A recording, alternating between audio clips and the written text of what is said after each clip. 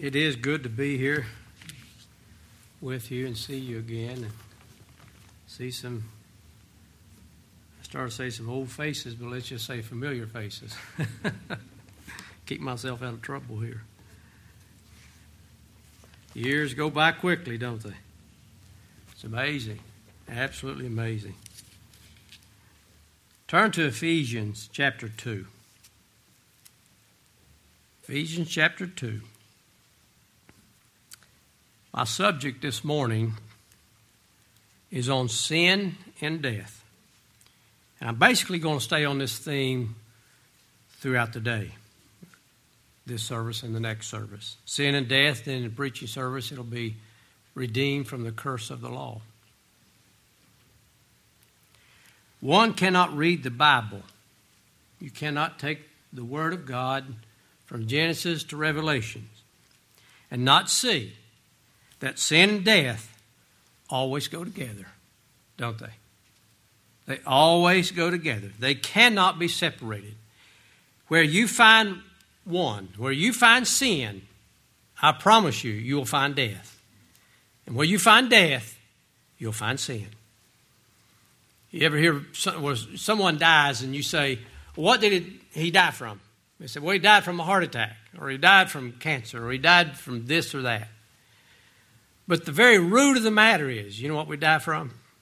Sin. Sin. That's what we die from. Before Adam fell, there was no sin or death in this world. Imagine this. Imagine this world, this earth, as absolutely perfect. No sin. At one time, it was like that.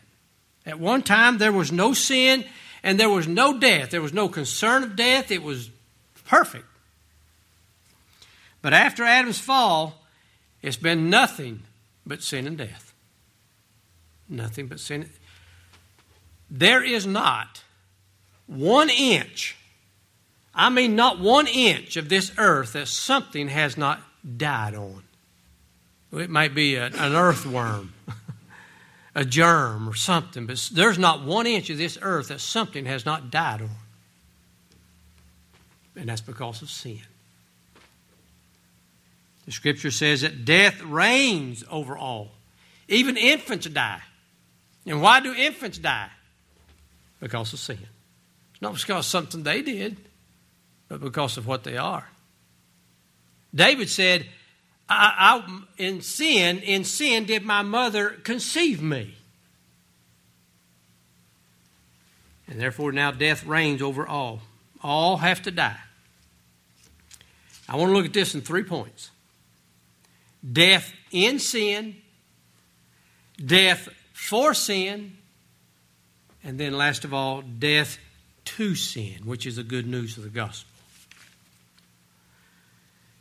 Now, why is there so much stress put on these two subjects? The reason why is to show that man is dead. He's spiritually dead. He has absolutely no spiritual life whatsoever. Ephesians chapter 2. And look in verse 1. And you hath he quickened, who were dead. You were dead in trespasses and sins. You have not the life of God in you. You have not spiritual life by nature. We are born dead spiritually. Look over in Colossians chapter 2. Over here in Colossians chapter 2. In verse, let me see here. Colossians 2, 13. And you, being dead in your sins. You know, we are, before God saves a sinner, that sinner is nothing more than a dead man walking. Isn't that true? We're nothing more than dead men and women walking. Have not the life of God. You know, when our Lord speaks of eternal life, He's not talking about how long it is. He's talking about the quality of it. He's talking about the life of God. He's talking about the life of God in the soul. And you, being dead in your sins and the uncircumcision of your flesh, hath he quickened together with him, having forgiven you all trespasses. But you were dead. Well, that's the part that lost men and women, they can't see that, can they? I didn't see it at one time. I didn't see it. You don't see that you're dead until God gives you life, then you realize you were dead. People think that because we can communicate with each other, we can reason, we can talk, and they think because of that they can automatically do the same with God. Outside of Christ, you can't do it. Outside of Christ, you can't come before God. No man comes unto the Father but by me. It's impossible to come to God and to speak to God and to have anything to do with God or God have anything to do with us apart from the Lord Jesus Christ. It's impossible. It's impossible. No human being has spiritual life until God gives it from above. Until they are born of the Spirit of God. That's what Christ says over in John 3. You must be born again. Why? Because you're dead. You're dead. You have fleshly life. You have the life of this flesh that you inherit from your parents, but we do not inherit spiritual life. We're born of God. Born of God. The Word of God teaches us that the world is dead in sin. We see this, boy, do we see this on the news every day, don't we? The Scripture says, and I've learned this as I grow older, the whole world lieth in wickedness. Don't you see that as you get older? I didn't see it that much when I was in my 20s and even in my 30s, but now that I'm in my 50s, I see it. I see it. I mean, from top to bottom, the whole world lies in wickedness. Outside of Christ, it's nothing but wickedness. Outside of that ark was nothing but wickedness. That's what the Scripture teaches us. Here's the second one. We have death. We had death in sin. Now we have death for sin. Look over in Romans chapter 6. Romans chapter 6.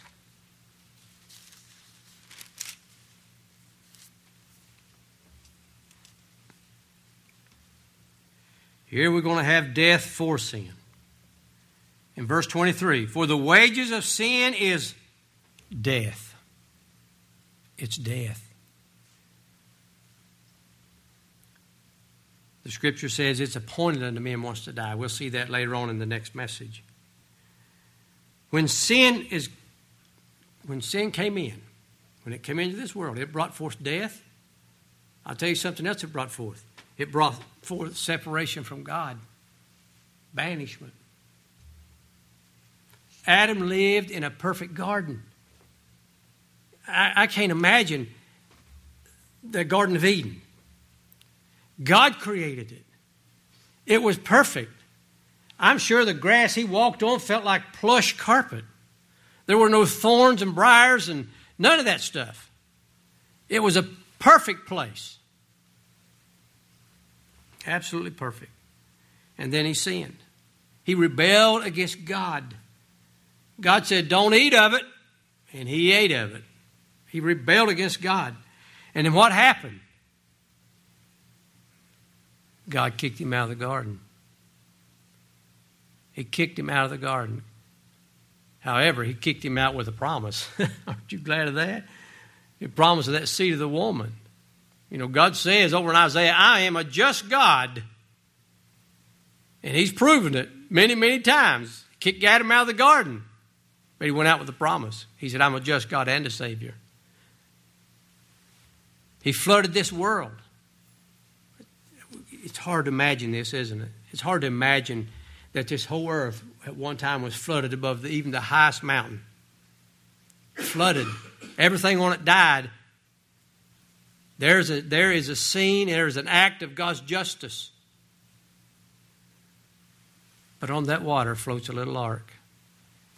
And inside that ark, everything's safe. Everyone in that ark is alive and safe from the wrath of God. And you know that ark represents the Lord Jesus Christ. All who are in Christ are safe from the wrath of God. But sin brings separation. Over in Isaiah 59. Look over in Isaiah 59.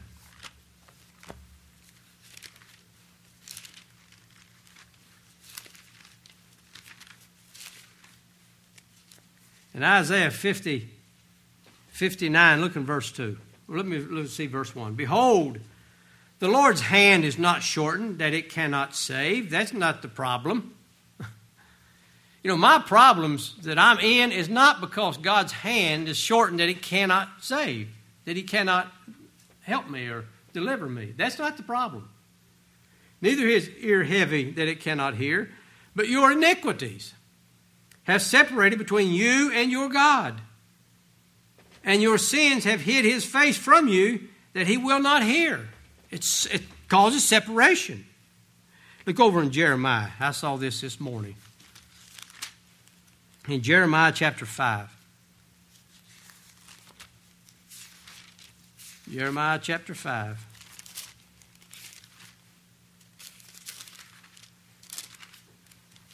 In verse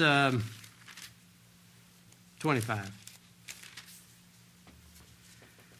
Your iniquities have turned away these things, and your sins have withholden good things from you. It has separated us from God, and it has withheld good things from us. I'll tell you what else sin has brought forth. Suffering. Suffering. That rich man lifted up his eyes in hell, and what's it say? Being in torment. Being in torment. It brings suffering. You know, the things that we suffer in this life, whether it's, the ailments of the body or whether it be the mind or, the heartaches we have, the very root of it is what? Sin. You take sin away and there's no more suffering. And that new heaven and new earth that the Scripture teaches us about, there's no more sorrow, no more crying, no more tears, none of this stuff. No more sin. None of that. None of that. Why?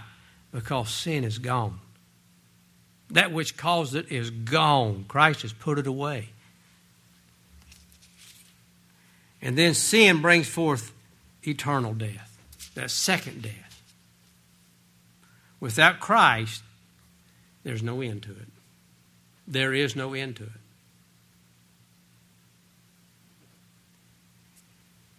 Now, thirdly, we had death in sin, we had death for sin, now we had death to sin.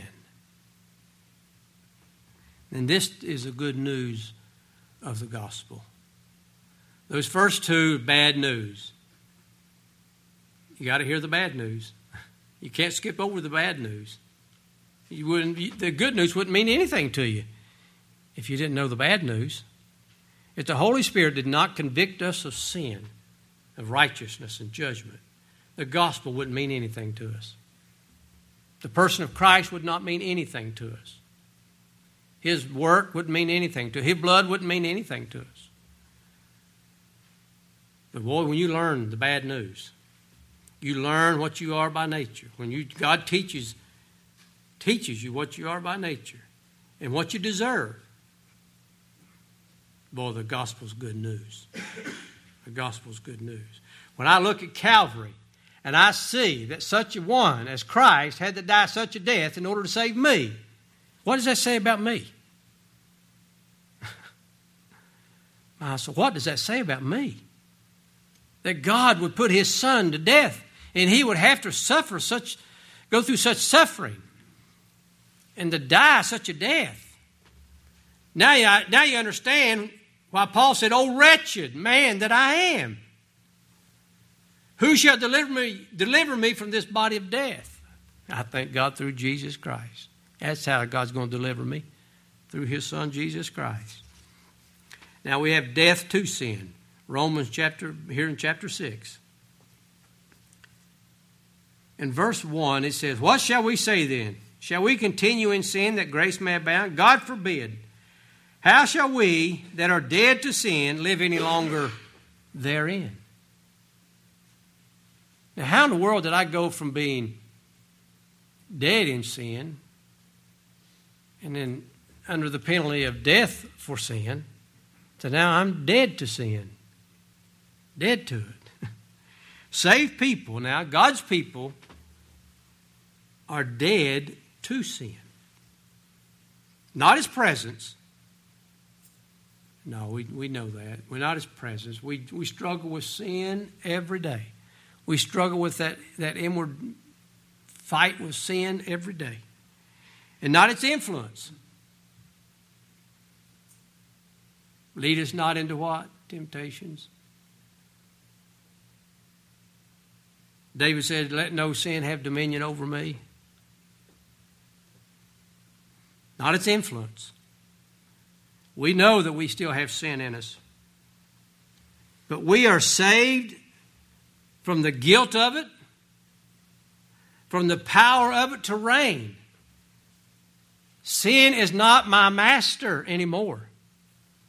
Ye are not, Paul says over here in this chapter 6, you are made free from sin. You are not the servants of sin. At one time you were servants to it, slaves to it, bondage to the lust of this flesh. And I'm telling you, that covers everything. Lust of this flesh covers everything.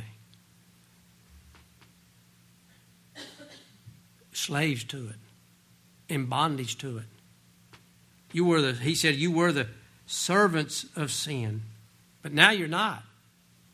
Now you're not. You're free from it. Christ has killed the reigning power of sin. And you're free from its condemnation. That's what it says in Romans 8.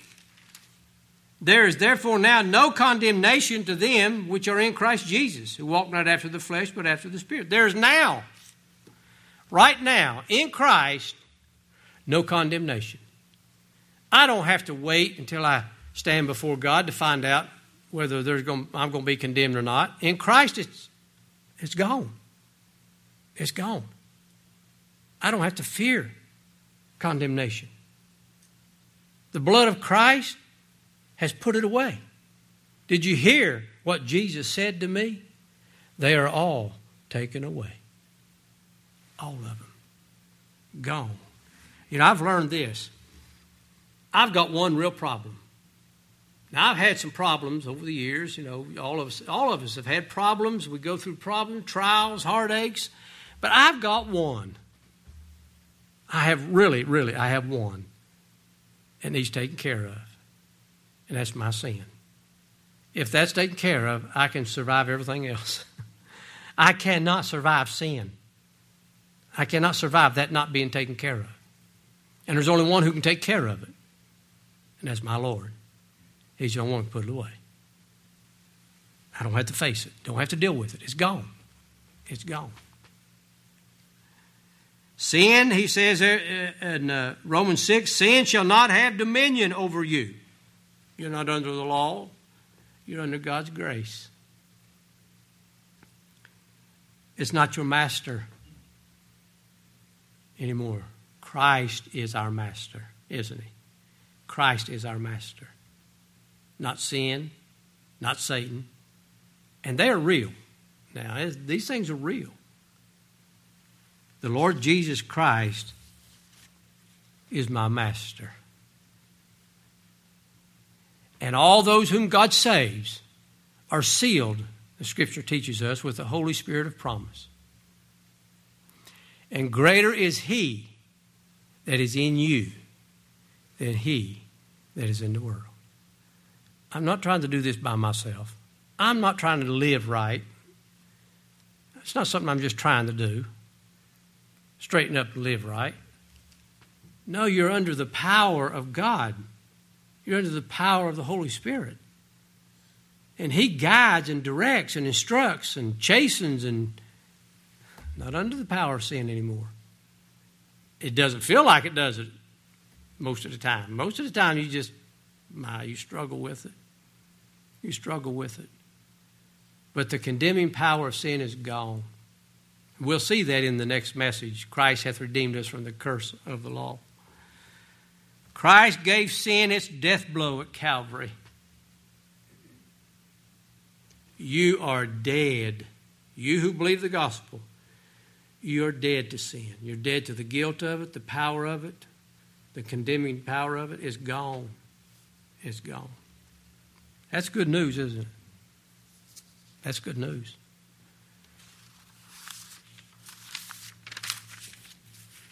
Death in sin, death for sin, and death to sin. And we have that in Christ. All right.